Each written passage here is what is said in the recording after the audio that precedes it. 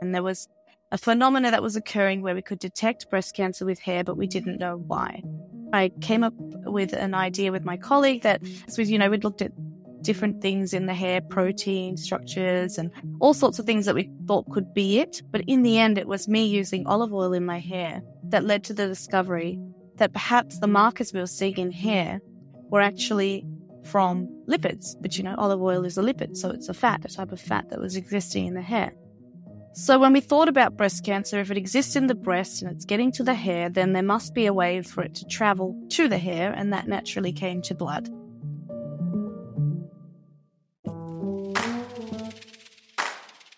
Welcome to Multiple Hats, a show about STEM professionals who have gone off script and carved their own path beyond the tracks that were set for them.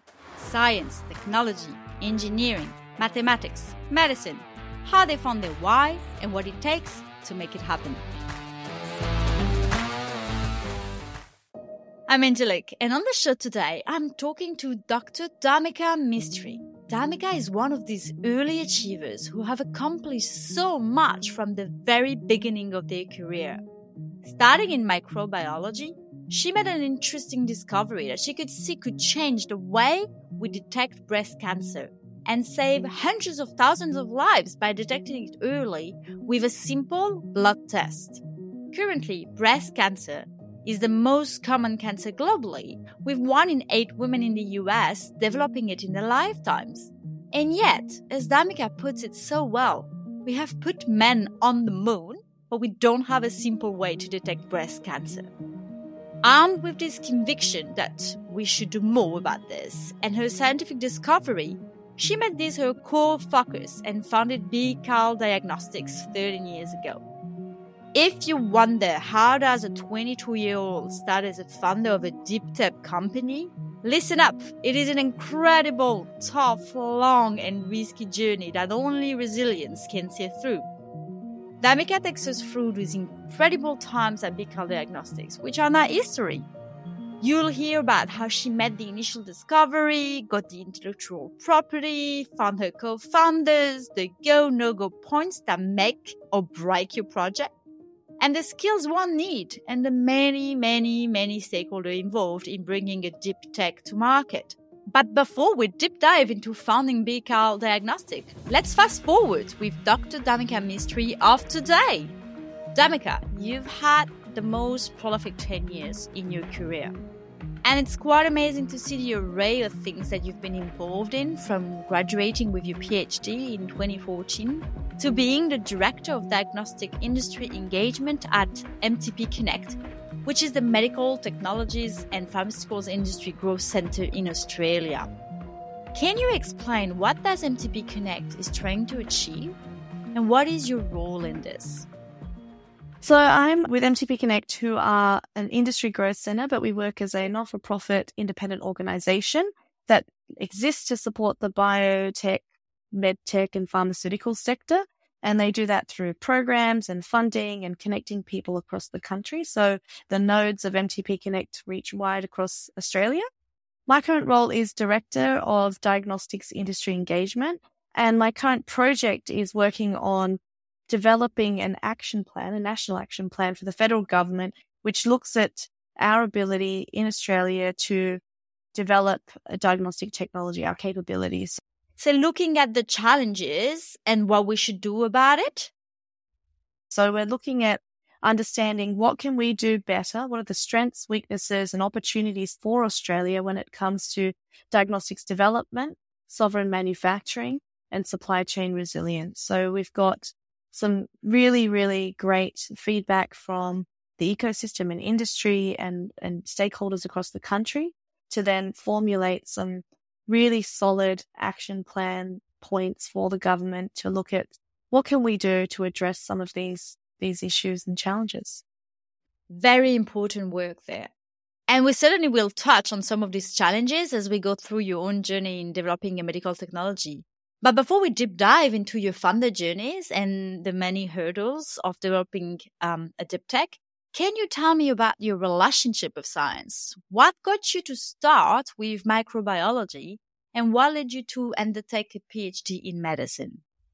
So for me, I actually, when I left school, wanted to do nutrition and dietetics. That was the course I had my heart set on, but I actually missed out on that course by 0.01 with what is now deemed the ATAR. And what I ended up doing was looking at the university curriculum and doing a Bachelor of Science and trying to sort of replicate some of the subjects they do for nutrition. And then at the end, I'd incorporated microbiology and I actually fell in love with it as I was doing my degree. And I realized the impact of bacteria, fungi, and virus was just far more interesting and exciting. And, you know, these tiny little things that exist that we can't even see have such a big impact in our world. And for me, that was fascinating. I really enjoyed it. I actually did a year of honors and really learnt what research was all about. I studied a fungus while I was there and wrote my first thesis. And it was all very much understanding, you know, what does research involve? How do you communicate your research and the importance of research? So that was a really pivotal time for me and changed things. After I graduated, I then went on to look for a job. And I actually almost didn't stay in science. I loved it, but I wasn't really sure where I wanted to go. And I thought, I'm going to go and, you know, travel the world, take a year off, do something fun and take some time out. And I ended up getting a job at a small biotech, which would in today's standards be deemed a startup, I guess. But back then that wasn't really a buzzword. And that was looking at the association between breast cancer and hair. And while I was there, I happened to make a discovery with a colleague around some of the biological mechanisms behind why that may be occurring because it wasn't established. And when we founded that science, we put in a patent. And once we put in the patent, it was my boss at the time who became my mentor who pushed me to say, well, I think you should do a PhD in this. You know, it's something really exciting. It has good potential. My first answer was actually no thanks. I didn't want to do one. But then I took a step back and thought about it and mapped it out. And I was like, there's nothing more motivating than this piece of science. So why not? I didn't realize that PhD could be a bridge to my career in startup. So that was something I learned in hindsight. And so therefore being pushed by someone who thought I could A, do it, B, should do it, and C, give it a red hot go, I ended up doing a PhD at Macquarie University for that too. And so why didn't you want to do a PhD initially? So I came out of university with this traditional scientific training and I love science, don't get me wrong, but I couldn't see myself fitting into academia. It just wasn't something that, you know, felt very me. You know, as much as I love research, I'm very driven by impact, let's say. And I couldn't see impact when I was in that kind of research environment where it's very niche and you're working on a very specific thing, and I couldn't zoom out and see that bigger picture. But when I made that discovery at the startup, that straight away put me into that mindset of, oh, wow, I can see where this could potentially have an impact in the world or impact people's lives. And that really shifted my view on, okay, this is a reason to do a PhD because I'm really interested in it. People say you should be very committed to the cause and interested in the subject that you're going to embark on when you take a PhD on. And so for me, that just made more sense when I had a couple of the other ducks lined up. And so just a little bit of when you were younger of that. So you said you wanted to do nutrition, but let's go back even to your teens. What were you even contemplating science or not at all at that point? How were you going with that question of what do you want to do when you grow up? Absolutely. I, like probably a lot of teenagers, not these days actually, I see teenagers and they seem to know exactly what they want. But when I was a teenager, I didn't really know what I wanted. And what I went by was what I was good at and what I loved and what I was interested in. And so for me, my favorite subject and the only science subject I did at school was biology. I am very curious as a person. I like to understand how things work. And I especially love biology because Mother Nature got it right on so many different things in the world. And so that was very fascinating. And the other part of science I loved was creativity. So we don't usually associate that with science, but it is because you're constantly asking questions, having a go at sort of solving those problems and then reiterating, which is quite a creative process. And then thirdly, it was the 50% theory and 50% practical nature of biology that I loved. And I had a really good teacher that nurtured me into that and gave me the drive to, oh yeah, you know, like this is something that you're really good at. You're interested in it. Brought the love of the subject to me. So I ended up coming out of school knowing that I wanted to stick with something in science. But as we all know, science is so broad. And how do you know where science takes you? What kind of career comes out of science? It's crazy. I had no idea, which is why I ended up, I landed on nutrition and dietetics because I thought healthcare, food, all the things that I enjoy, and it all comes down to some sort of science that I'd be interested in. But once I got to university, I realized I actually loved something else, which is microbiology. So going along and picking up the pieces that you like, Absolutely. crystallizing in this PhD. So you see, usually I go through my guest early career journey before I start digging about the entrepreneurship journey. But with you, and since you had the entrepreneurial mindset straight on from day one, thanks to that mentor that seed that into your head. So that's a different journey that we're going to look for. So you founded BCL Diagnostic in 2010. And so that would have been during your PhD. And so you were saying that discovery came from the biotech job that you took, filed a patent. So you started a PhD with already a patent. Hooray. Yeah, that's all right. Yeah. And so, most students just try to navigate what to do through their PhD, but yours were really clear and you already had like a commercialization idea behind that. Can you articulate for me the breakthrough of BCL Diagnostic for everyone listening?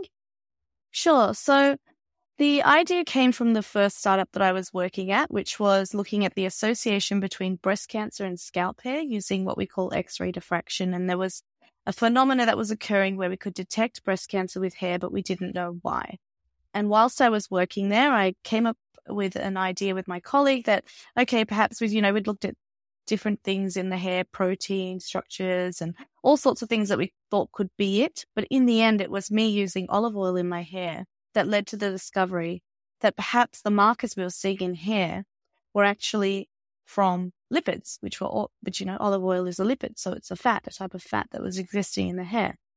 So when we thought about breast cancer, if it exists in the breast and it's getting to the hair, then there must be a way for it to travel to the hair, and that naturally came to blood.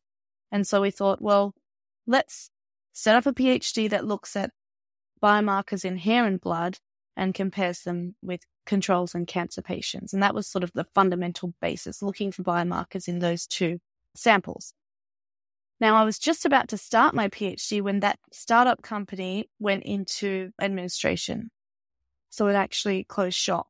And along with that went the intellectual property. And at the time, the other co-founding scientists and I thought this was quite important and relevant. And we were working with another group that had a core interest in developing new technologies for breast cancer, advancements in breast cancer health. So we ended up talking to them. So the 4 founders included 2 major investors working on solutions in that industry, and then 2 founding scientists, one of which I was as well. I was 22 at the time, so quite young. And the 4 of us came together and formed BCAL in 2010. And that's when I began my PhD again and started the journey all over again, but really got on with nailing the hypothesis and validating some of those early claims that we had. Was that really helpful to have those 2 investors from the beginning? Is that how you started with the capital?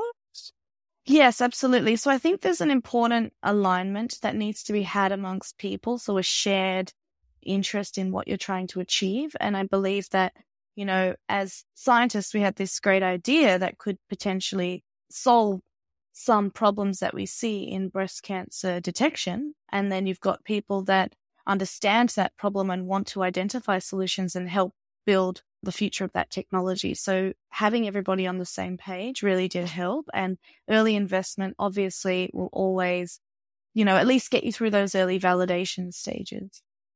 So you said that the patent went off when the other company, the biotech company you were working for, shut shop. What did you have to do? Did you have to buy the patents again?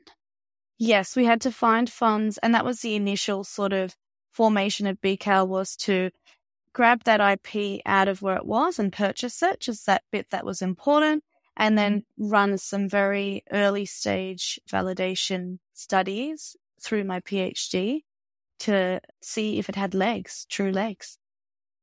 Yeah, so I wanted to ask you, because the gold standard continues to be mammography and biopsies, and it definitely was 10 to 15 years. But was the future of breast cancer already thought to be blood test at that point when you started, or was that unheard of at that stage? It's never been unheard of. I think people have tried and not really had much traction in those early stages. We're talking over a decade ago. The reason why is probably there were, some of the same old markers that people were looking at. But if we go forward to where we are now, and the markers we were looking were derived from what we call exosomes, which are mini me cells that are thrown into the bloodstream and captured. They're tiny little particles. But then there's also, circulating DNA that's now a big part of tumor DNA that's around. There are other types of genetic technologies that are used to detect disease and infection as well now. So I think it was early for its time, especially around that exosome piece and lipidomic piece, because that was a bit novel, and lipids are generally far behind, say, proteomics and a very different space. But we're coming to a world now where metabolomics, which is looking at all of those different metabolites, is very much front and center as well. So a long way has gone. I've heard you said we've put people to the moon, but we haven't have great, simple diagnostic for breast cancer for women under 50. Why do you think that is, that we managed to put men to the moon, but we haven't managed to get a great diagnostic technology for that? So it has to be somebody's core focus, right? Female problems are female problems. And I think the more females that are at the table solving these problems, it brings to light what these problems are and how we can solve them. There has to be a core understanding of why something is a problem. And I have been in meetings where I was pitching BCAL and talking, and it would be a room full of men, and they just sometimes didn't grasp the importance of changing the way we diagnose for the disease. And really, it's about early detection to save lives. And if we're using a hand to feel for lumps for women under the age of 40, where we know that it's more aggressive, it's just not good enough. I honestly believe that we should be doing more with all the science that we have and the technology that we have. And that was enough of a reason for me to have a real go at this. And the reality is that, you say it's a female issue, which, I understand breast cancer is associated with female, although some men can get it. But anyway, without going into the details, the technology and the way of looking at the problem is going to be translatable to other areas. If you can detect breast cancer in blood, in hair, then why not prostate cancer at some point? You know what I mean? Or any other male cancer. So I think we should, look at it as human health. And I'm sure you share that idea because you went forward and did it. So thank you for taking that big thing on. And so as it does continue to be gold standard as mammography and biopsies, and we know that the journey of taking a technology to the market is a very long and challenging one. There's the idea on the bench, which you had very early on, often in vitro. I suppose you started in vitro and then proved that it translates to human, and then assess accuracy, validated on large sample. But even then, when you manage to do all this validation, there's still a long way to market. So can you take us through the journey of developing a new tech? You got some of the initial finding, okay, exciting. And then what is the very first step? I think the first thing to understand is traditional scientific training doesn't automatically translate to commercialization training. They're two very different worlds, and they're two different languages. There's just different motivations. The whole thing is a transition. And lining up the goals and trying to get everybody to get something from one end to the other is a big journey, and it doesn't take just one person. It takes a lot of different skills and a lot of different people along the way. I would say that when you start with the ideation stage or the early stage, it's really important to zoom out and understand the bigger picture and where it fits in, where your technology might fit into a clinical setting in particular, in my case. Does it fit? Does it make sense? Is this something that's feasible? Because that's the hard part of getting it into clinic. There's all the work around accuracy and, making sure that it does what it says it does, which is a core part of validating your science. But then after that, there's a whole lot of roadblocks around regulation, reimbursement, trying to understand how it gets into the healthcare system, market entry, who's going to do it, where do the results go, how is it all managed, are you going to do that as a company, is it going to be sold to someone else or licensed to someone else and working with them? So all of that is a big jump. And the biggest thing that you can do is think earlier, distill your idea very early on to try and understand some of how it will look in the real world. and then work in smaller milestones. So you start with proof of concept and early stage validation, and then you're working towards understanding, well, where do I need to get next in, if that's a clinical trial, what does that mean? Who do I need to help me? How do I start thinking about this? You really have to think about those things and educate yourself early if you're going to be someone that transitions from the bench to the boardroom. So did you have a stage gate plan with how to continue, when to pivot, when to change, or when to give up? Absolutely. We definitely had to, because funding came in smaller tranches. I had to reach certain milestones with the science in order to get another tranche of funding, which was absolutely fair and the way to go, because you don't just put a whole bunch of money into something without major milestone and points of failure or success. What was your killer experiment? Because we say fail early. What was the failing quick, failing cheap experiment or point for you? I did a lot of learning on the job. I would design those around specific experiments that would give us an inflection point, or maybe not give us an inflection point depending on where we were at. So that first phase was always around proof of concept, and that was the one. That was the one, because don't forget where I started was almost a back of the napkin idea that happened quite quickly, looking at some hair, my own hair, and showing that, there's potential for this to be a biomarker. That wasn't a lot of data. The science not working is a simple fail or success point, right? You can never guarantee what's going to come out of something. Biology is biology. It's going to be the result. And we did have an almost fail point, because when I did my PhD, I was looking at hair and whole blood, and the results that came out demonstrated that there were changes there, but they weren't significant. And when we looked back and thought about it, we realized that perhaps dietary lipids, so, if you eat a hamburger at lunchtime, they were actually interfering with the result. And we didn't know how to overcome that. But when I was doing my literature review, I found a group in the US who happened to be doing something very similar in America, and were the only other people doing what we were doing. And they were using these exosomes that I referred to earlier. So our cells shedding off these other cells, and they were capturing that. And what that gave you was information that was specifically tumor derived. And so it didn't include those dietary lipids. It was a lot cleaner. And we were able to establish that this would be the way going forward. And we actually worked with them and collaborated and licensed their technology from America. So you had to license in their technology? A part of it, yep. Part of it. So they didn't become part of your company, but they gave away that bit. They worked with us in a collaboration, but it was actually at that point in time, the university was advertising that patent and saying, hey, does anyone want to help us on this and take it over? So it was a perfect situation at the time, actually. Yeah. So portfolio acquisition, that's great. That's great to hear.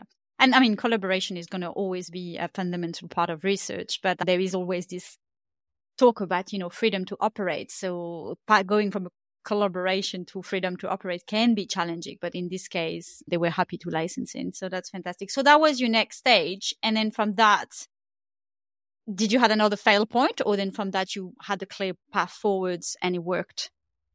There are always fail points, I would say, because of individual variability. This science is really tricky. Exosomes are very tricky. Lipids are very tricky. The technology is very tricky. So we definitely hit areas of, shaky ground, is this going to go ahead? But we always found ways to overcome them in terms of trying to reiterate, as true science is, you look back at what has been done, what can we change, and what can we do to start again. And I suppose for us, it was always about robustness. The bigger challenge, which I still think is the one that is commercially challenging, is taking that experiment using what we call a mass spectrometer and that finicky process of pulling out these exosomes and translating that into a clinical setting. So you mean getting the right speed and throughput that it can actually be used in the real world?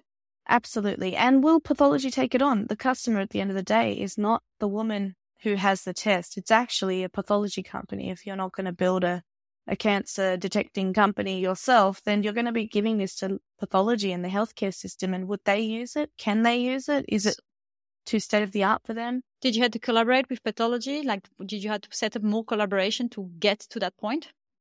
We talked to them a lot along the journey, but they really wanted, and this is the thing that I see with a lot of startups even today. I encourage them to go and have these conversations early so that people are informed on what they're trying to achieve. They couldn't jump in and do that with you right away because there's a lot of ideas that come to big companies like that, even in the public health system. So they really need to see you at a certain stage before you can sort of work with them on validation. We don't have enough of that in Australia, I would say, and diagnostics in particular struggles because they do need to work more hand in hand with public pathology and private pathology to get things to where they need them to be. So that's something I think as a country we could still be working towards, doing more of that early validation and preclinical validation. And so talking about that, incubator, accelerator, tech transfer agencies. You've been heading Cicada Innovation, which is Australia leading deep tech incubator for about 3 years and then moved on. But Cicada has brought many startups in deep tech, including success story diagnostic like SpeedX, which managed to get their diagnostic in the GP practice. So great success story there. So first thing, what falls under deep tech generally? And what's the difference between an incubator, perhaps an accelerator, or even the tech transfer agencies? What's the role of each of these in your perspective? So deep technology encompasses those technologies that take a long time to get to market, right? It's a longer journey. It's not something that's going to happen overnight. It requires usually a science and engineering solution or background, very intensive capital and guarded by red tape. So a lot of regulation and compliance is required to get to market. So for that reason, it's a long haul, it's an uphill haul, and those kinds of companies need a lot of support. And it can be anything. It can be like agriculture, ag tech, food tech, all of that. It can be in med, health, space. There are lots of areas that deep technology cuts across.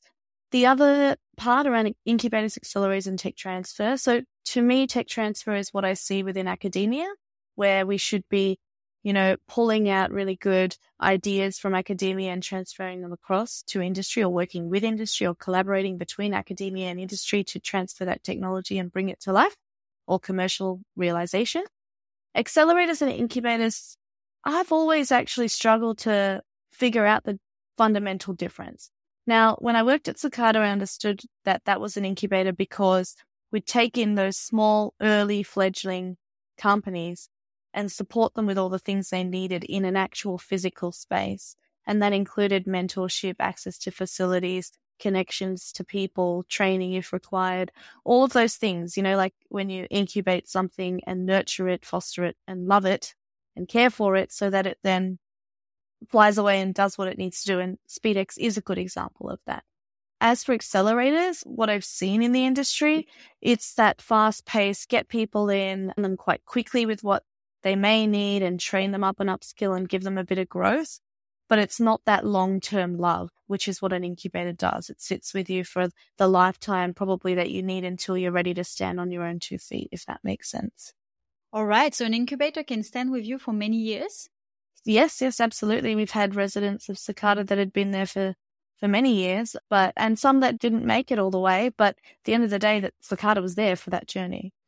Did you have access to an incubator or the tech transfer when you transitioned for BCL diagnostics? Well, so it's actually a little bit funny.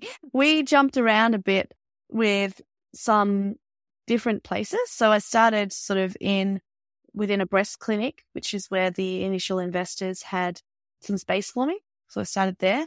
And then I moved on to an office within a VC's office. Not that they were funding us. It just was like I only needed a little bit of foot space. So they gave me that. And then we moved into Cicada for a little while. So I was actually a resident of Cicada before I started working there. Right. Okay. So how long did you stay with Cicada then? Oh, gosh. Like a big part of the journey? No, it was halfway through, actually. I did a lot of that other stuff beforehand because if we were formed in 2010, it was well after, it was probably 2016 or 17 that I joined Cicada as an incubatee. And was that a major enabler? It was. Don't forget, we started this very early and I'd already started putting on my commercial hat from 2010 when this became a company. So it was me trying to learn things along the way. One of the things that I did at Cicada Innovations was the New South Wales Health Commercialization Training Program.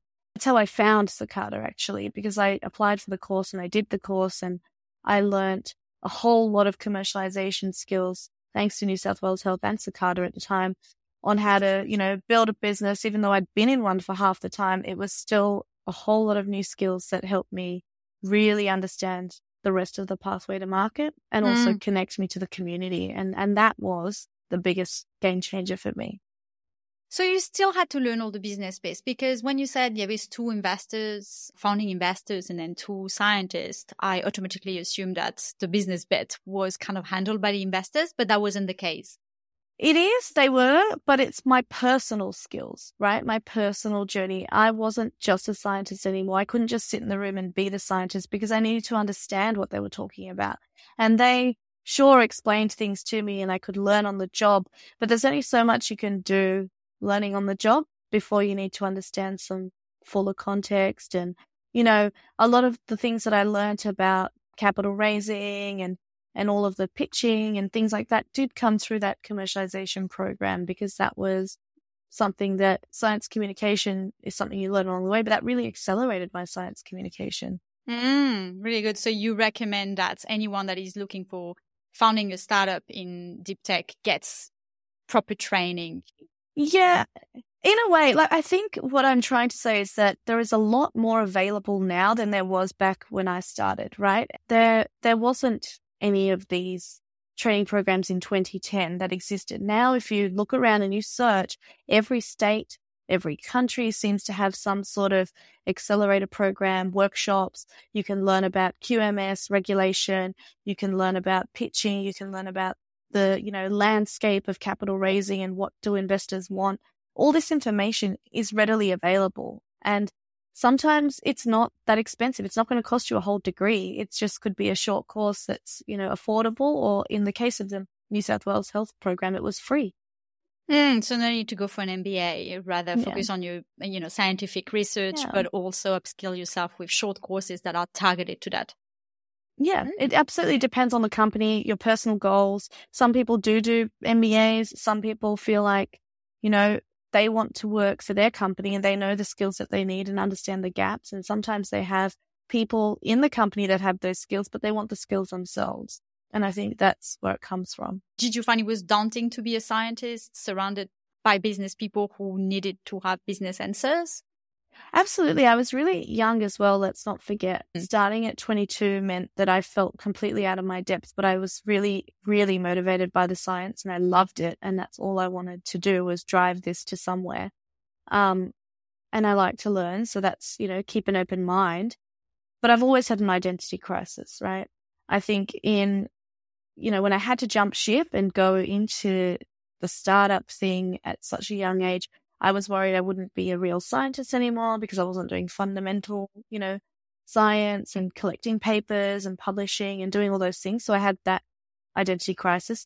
And then as I got into the business world and had more time in front of certain people and different audiences, there was this whole, pigeonholed as a scientist. Like that was almost, that's where you belong. That's all you can do. And I sure as hell can do more than that. And I've been able to do more than that. And that's because I believe in multi-skilling and upskilling myself.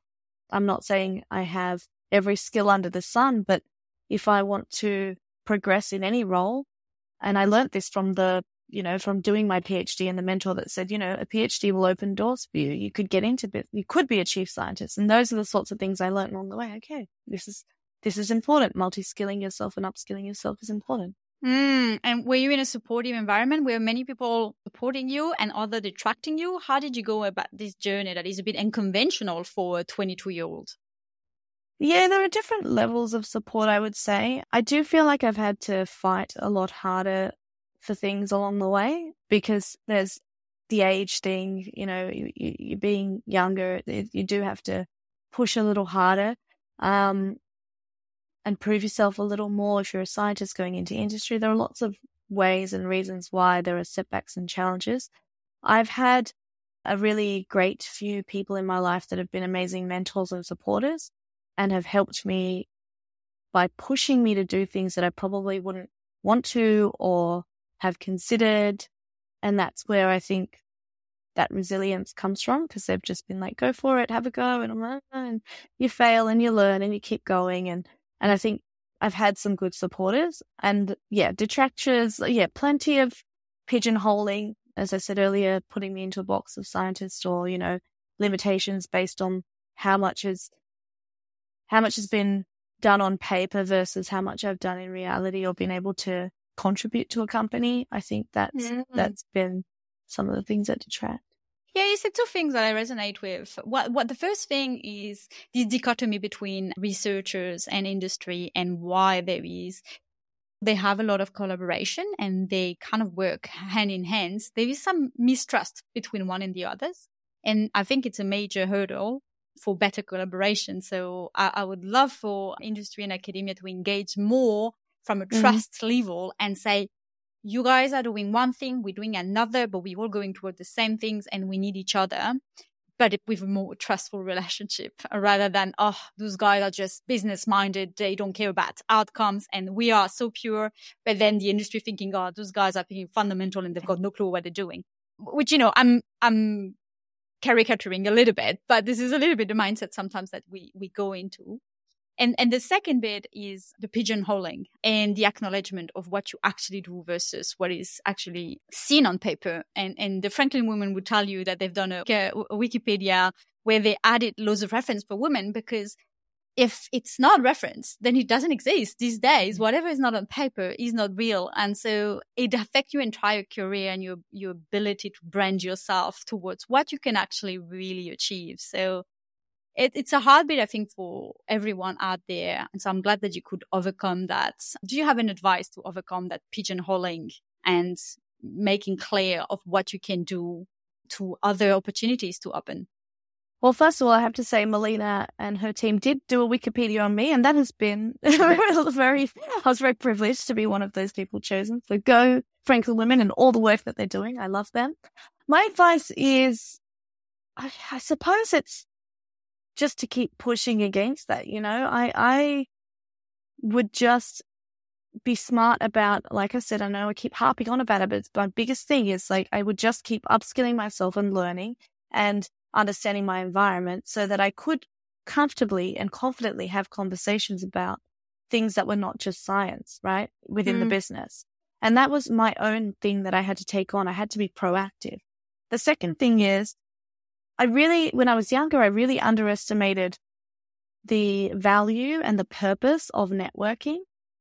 It just wasn't something that I, knew to do naturally, not something I thoroughly went out and sought. So networking outside of academic circles and, going into the industry side and also just seeing what was out there and networking through places like Cicada and all those groups became a really big part of overcoming those hurdles, because I started to learn from others in the industry and understand that some people were on the same, hell-beaten path that startup can be, or, people that were out there that like, actually, I could probably give you half an hour of my time and talk about that, and we can discuss this and soundboard and brainstorm.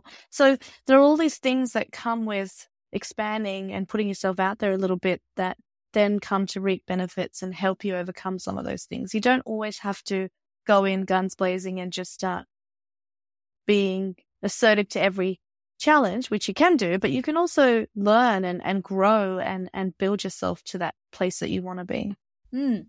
Was there a threshold for you? I mean, we can upskill and we can pick up all the skill in the world, but at some point it has to come from a place of confidence, and people have to be receptive in acknowledging your whole skill set. Were there a pivotal moment where you started being taken more seriously past the age of 22, being a scientist in business? I think for me, it was when I got my PhD. And there were a number of reasons why. There was an inner confidence that came out in me knowing that I'd achieved that and was able to sort of say to myself, I set my mind to this, I said I would do it and I'd do it. But I think when you're becoming a chief scientist of a company, there's a level of credibility that comes with having done that and bringing that to the table. I think the other part is when I I guess when I started learning to communicate my science more, and so having those extra set of commercialization skills and being able to pitch, I think, and communicate the science in a business savvy way was a big leap in my ability to have people listen to what I was saying, absorb it and actually understand it and take it away and think about it and want to join the journey. So the PhD really was kind of the credibility that you needed. And then the commercialization course that helped you having the right vocabulary to communicate with business people so that they will feel like you are in the same word. Yes, absolutely. So pitching is one of the main things that you've got to do for getting capital, right? So, and you have done a lecture at the University of Sydney on pitching your ideas for the Medtech sector. So with that wealth of experience there, how does one goes about to actually do a pitch for deep tech? And where do you find people to pitch to? Well, I guess when it comes down to formulating a pitch, there are lots of standards out there. People say, oh, this is the structure, this is what it should be. I think at the end of the day, people look for technology and team. And by that, I mean, when they say the technology, it's the problem, the why. Why are you doing this? Why does it matter? Why is it going to change anything? And you really have to nail why you're doing something. It can't just be another thing that sits next to something else. There should be a shift in an impact that's measurable probably. And then the team is important because it's not just about your skill set, even though you may have come up with the idea. It's understanding who have you got to drive this and are they the right people to do that? And that is what you're trying to pitch. And I always got told, and I stand by it now, and I tell other people, you should be able to say what you're doing without compromising your intellectual property. And you should be able to do it in a 30-second to a minute elevator pitch so that people walk away, because you never know who you're standing next to in a room. You never know when you're networking who might know who, and communicating your idea at its very core is one of the simplest things that you can do early on. And how long of a process is that? Do you think it takes, you might do the first one and you might be mediocre and then you refine it. Do you reckon it takes months to get a right pitch? So I think it's kissing a lot of frogs is what it is. So you need to go through some of those really brutal feedback moments with people that you've pitched to, and finding those people to pitch to it depends on your industry, right? In medtech and biotech, there are certain investors that exist. Again, today's day and age, there are people that through networks, but there are also lots that exist. If you look at Australian VCs or Australian investment funds that exist, you can find that information, and you need to do as much of those as well as just talking to people who don't have money, right? You've got to be just talking to people, like perhaps it's consumers, perhaps it's healthcare key opinion leaders in the case of my stuff. You want that critical feedback, and it will take a little while to get that perfect. But the issue isn't trying to get it perfect. What you're wanting to do is, does my idea resonate? Is that person grasping what I'm trying to say? Do they understand the value of what I'm trying to achieve? And are they, willing to come on this journey with me? Because the stakeholders are not just capital, people with capital. There are so many other stakeholders that could stop you from getting to market, including the healthcare system, including maybe even government. So being able to communicate that idea across the breadth of people that are involved in your value chain is actually the core piece. And every single one of those pitches is going to be different. So practice makes perfect is the bottom line. So I take from that, if I wanted to do a pitch, I would do a first version and then show up in places where there are those different stakeholders, perhaps, in different events, and then try them on and then iterate.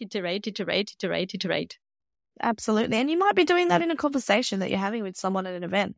Oh, I don't quite get that. Okay, well, so what I'm actually trying to do is this. Oh, right. Okay. And then you say to yourself, okay, well, that worked with that person. So yes, it's not sitting at a computer and trying to get it right, but rather living the right pitch. Absolutely. You live and breathe your business and your technology when that is your bread and butter. That's great. And so talking about capital, so I talk a lot of people who have launched their company, but it's a service. And so there's not that much involved to start that. And so they've been able to be sustainable from day one, which is already a great achievement. But for deep tech, we're talking about a completely different level. So you've said in the new definition from deep tech that it's something that says substantial capital. What are we looking at in the first year? And I know it depends on when you start, but like, let's go with your story of having a very early stage idea that needs validation. What in the first year, the range of capital that we have to think about?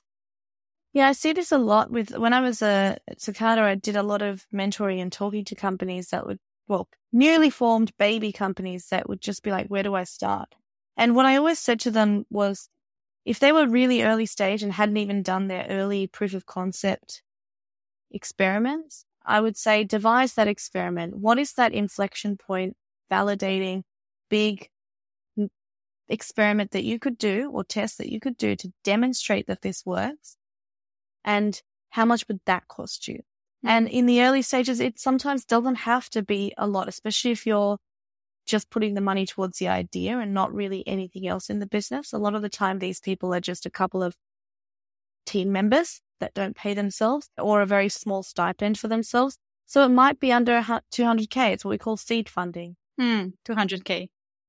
Something like that, something small. I've had others that are like, I just need, 50,000 to just do this tiny thing and just demonstrate that this tiny thing works. But it will be somewhere in that bracket, right? Where the key is, what can you use that funds for efficiently to demonstrate something that will give you an upturn that'll allow you to raise that big tranche of capital next, or bigger tranche of capital next. And so seed funding, we're not talking about government grant at that point. Look, I know some that have done really small grants, like the Minimal Viable Product Grant, which is offered. I believe that's in New South Wales. There are some people that leverage those grants, but some people go to seed investors or angel investors as well at the beginning and get that money. And so if they were to go and be lucky enough to be selected in Cicada Innovation Portfolio, for example, that might be lower because they have access to facilities. Yes, that could be the case. And each of those incubators and accelerators have different funding models, and the way that their funding has, fund you or bring you on has to be also aligned with your own values. But where there are facilities, I always think that is a draw card, because where there are facilities, there are community, and where there is community, there's lots of learning. Very good advice, right? So 200K to start with, more or less at that point. And so you said it can be lots of teams that don't pay themselves. So how does one that has this idea and want to make a dent in this world, but perhaps have dependent or, want to eat properly or have a proper life, how does one start with that? Because I would assume this is one of the limiting factor. If you have a PhD and you have your PhD stipend, okay, that takes you for those 3-4 years. But then if you don't have that, how do you sustain yourself during those early stage? It's a deeply personal choice and a personal journey. And I know quite a few founders that have kept a side hustle and had a main job and worked extra hard to do something. I was fortunate that we had funders that were willing to fund and put, a salary aside for me to be able to work. And that's been a wonderful thing that allowed me to do those early years and just focus on the science. But I've met lots of people that are starting from scratch that just can't afford to take that risk. And I think that is absolutely valid and fair. There's no one way to do it. You've got to do what's best for you. Mm-hmm. And if you need security of raising that capital, then it's going to be a bit of a juggle while you do some sort of other job. And don't commit the 100% to that one thing, but you can commit a substantial amount to get it, perhaps through that seed funding piece. And once you've done that, then you get ready to jump ship, and when that point will come, because it's a personal, comfortable place that you have to be in order to do that. Yeah, it's something a bit hard and unfair to me, because it means like unless you've got funding for the beginning, you're kind of limited in what you can achieve, really. It's unfair in that sense, yes, but I think good, well thought out and planned ideas that have, robustness around them can get funding. And even in Australia, where we are quite risk averse, it does happen. And, I've got a colleague that I knew and a friend of mine that started up Vow, which is the lab grown meat company. And, he started off having a job and then doing that on the side. And when it was ready and when he was ready to jump, he jumped. And I think that's sort of the way that some people do it, because it is unfair. I get what you're saying, but it's not unfair because you also have to earn that and be ready for that and take it on. And it's a risk appetite thing, right? And if you don't have that risk appetite and you don't have that ability to organize yourself to figure it out, then that's on you because it's a tough one. You really have to back yourself. The technology has to be well thought out and you have to really know your why. Why are you doing this? Why does this solve a problem? It has to be a real problem that you're solving. That's where all of this, big picture stuff and also zooming into what am I trying to do here? Two ends matter. Yeah. And so I think that comes back again with the incubator because if you've got access to facility, at least you can do that on the side. Otherwise, what do you do? I can't work at a finance company and then do experiment of biology. Just where am I going to do that? So, well, that's very true. That's hard to find facilities for those sorts of things. But yeah, that's actually the toughest part. And we see a lot of that. And that's what I'm trying to unravel because seriously, someone would be puzzling. How am I supposed to do that? If tomorrow I've got an idea, I don't even know where am I going to do that. So an incubator might be the place, but otherwise I don't know how I would do that. You'd collaborate with someone, I guess, at a university, or you would, depending on the level of laboratory need they have, you can sort of find the odd place to do some quick and dirty work, but it's not easy. No, it's not easy. Not hard. Easy. Perhaps there is a course to have on places where you can do your early validation. To be honest, when I was at Sakata, that same thing, because people would come in and say, oh, I'd love to just do a few experiments on the side. It's really hard to govern that stuff. Laboratories need good lab practice and governance, and having those places as a free space is very hard to build. And then access to capital, especially in Australia. I hear that capital is the number one hurdle for biotech, startup, deep tech to actually get funding.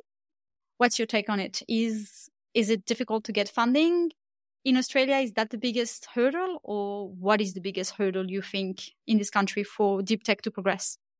I think capital is going to be a problem for any businesses for as long as they're sort of alive, right? If you're not generating revenue, you need to be raising capital. If you're not raising capital, then what are you going to do? So I think that's a big part. I think it is well known and well established that as a country, we are a little bit more risk averse than other countries. And that makes putting capital into big ideas like deep tech, which take a long time to give a return on investment, as very risky, is harder for some people. But there are some funds that exist to try and do that. I think there are other roadblocks in my sector anyway, in Australia, for healthcare.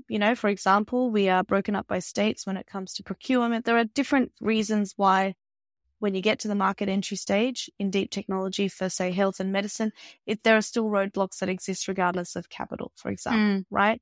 Reimbursing something is a very difficult and different place to be for some parts of, devices versus diagnostics, for example, something like that. So there are challenges that will exist at the back end and the front end, but the underlying one will always be capital. And we're seeing some blue sky research being invested into, which is wonderful to see, but we still have some work to do on that. And the only way we can do that is to de-risk ideas so people feel more comfortable investing in them. And the only way to de-risk them is to support them to get through some of those hurdles and help them get past that validation piece and point. And that comes down to all of the people and all of the stakeholders in the ecosystem, including government, to help build that from underneath. So people starting to fund the company, do you need an exit strategy? Did you have one? What was yours? I guess an exit strategy is something to think about. Some startups I've met have thought this is just going to happen. It's just going to be magical and we'll exit at this end and the pharma company will want it and that's what's going to happen. It's not the way it works. And so my view on this was to keep people engaged early, keep key opinion leaders engaged early, keep pathology engaged early, talk to them, tell them what you're building, tell them why you're building it, tell them where they may fit into the process. And then you think about exit strategy, because they'll tell you when they want to see you again and when they're ready to take you on. And that will give you where is the exit point or strategy. And, it comes down to the team and the people and what your vision of the company is. Did BCAR Diagnostics initially want to be a whole diagnostics facilities, setting up instrument. No, not really. I think we had a view that we would build this service and license it out or sell it as a kit and put it out in different models. And we looked at all the models because any of them could be feasible. But if it was as good as we wanted it to be and could be extrapolated across the different cancers as we wanted it to be, then maybe pathology would be a suitable exit strategy or partner, So it's always good to do that thinking, but not hinge upon it and say, well, this is exactly where I'm going to head. It's good to be fluid and flexible because you never know where you might end up. And so where is the technology now? So it's still going through clinical validation. The company went public last year or the year before. And yeah, it's probably going to hopefully have legs not too far off now. Great. Well, we'll hope to see that in the future. So going on co-founding, and I've heard how you were four with different skill sets and how that's been helpful. But co-founding companies is always a matter of affinity as much as skill complementation. How do you go about the rationale of teaming up with people, and what's important to consider for people who consider having co-founders?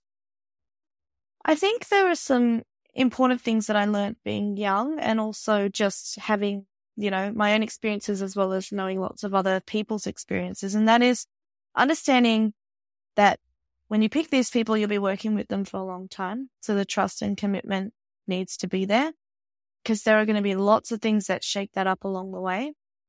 So really the common goal is one thing, but then personalities and people and trust. And then the second thing is ensuring you have equity. Making sure you've got equity is a big piece. Even if you're contributing no funds, but you're contributing intellectual property, that is a big thing to make sure you carve out because you're still contributing something. And as scientists, I think that's an important thing to understand. You may not necessarily have to be the person that takes something all the way to commercialization. In fact, you may want to continue to kick on and do more science in the lab and let somebody else take that on and co-found with you and be the business person. If that's the case, you still are entitled to certain amounts of equity and contribution and a seat at the table. If, maybe there's a role for you as part of an advisory group or the board or something like that. But I think forming that team in the early stages, you really all need to understand who each other are and know that you're in this for the long haul and working together. And so in such a long journey, I imagine that you have to realign your vision many times in the process. Absolutely. Yeah, which can or cannot be aligned at some point, I suppose. So, yeah. Yeah. All right. Well, thank you for sharing all this. Do you have anything else that you want to advise to wannabe deep tech founder? I think it's just about, understanding your resilience and where that lies for you, as in where the wall is. It's okay to sometimes just pause and say, I don't have all the skills I need to take this forward. I need more people around me to build this and make it push forward even more. But resilience is the key in deep tech. It's a long journey, as I've just said, and your own personal ability to keep going is going to be the thing that motivates you. So make sure you really believe and love what you're doing. Awesome. Thank you, Dharmica. Thank you so much for this incredible recount of your founding days. Heaps of learning there. And as you've told us at the beginning, you're now working with MTP Connect to address the key roadblock for diagnostic capability and resilience. And we've talked a little bit about many of these challenges, including access to facilities, state-level legislation, fragmentation, supply chain resilience, scalability, and so on. And so if I understand it well, MTP Connect is aiming to have an action plan to address all these challenges at a government level rather than at an individual player level. And I mean, by consulting with the wider industry and developing a proposed plan of action for the Australian government. Is that right? Absolutely. It starts from the top down, right? And everybody's got a bit of a role to play in all of this. And there are so many different stages, as we've discussed, to get to commercialization and then to get into market and then beyond. And what is our role as a country, and where do we fit with the rest of the globe, and what can we do more of, and what should we do less of? All right. Well, fantastic. I'm looking forward to see the output of that when it comes out.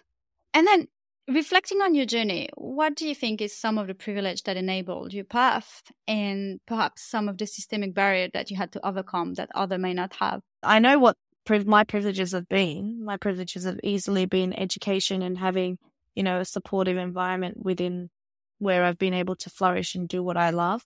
So I know that much. And it's always going to be that identity crisis piece. Or, when I started this journey, the trifecta for me was female, young, brown. That was always going to be a challenge. Well, that was Dharmica Mistry, the co-founder of BCAL Diagnostics, a diagnostic company looking to detect early aggressive breast cancer.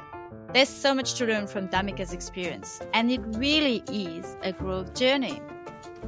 And growth is needed to beat the odds. Women in science are already underrepresented, let alone women founders in deep tech. And a scientist amongst business people and a young woman of color.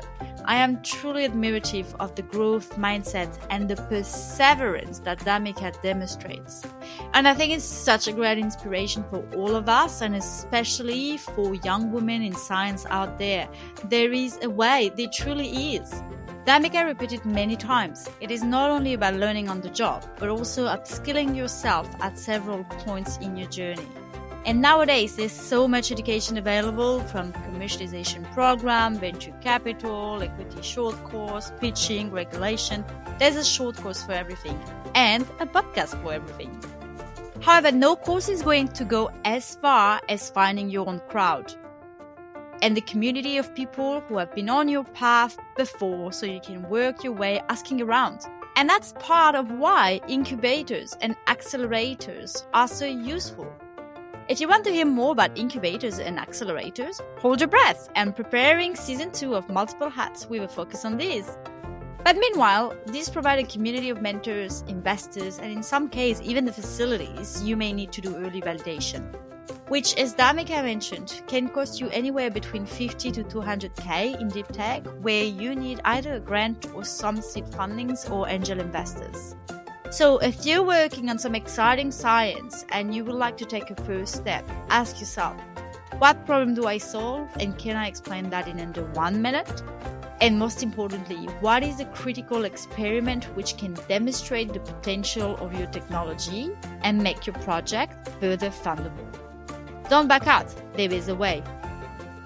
Hey, thanks for listening. If you like the show, share it. Tune in for monthly episodes. You can follow Multiple Hats, visit my website, that's angelicgreco.com.au, or follow me on LinkedIn or Twitter. Just search for Angelique Greco. I'd love to hear from you. If you want to tell me about your story, leave me a message.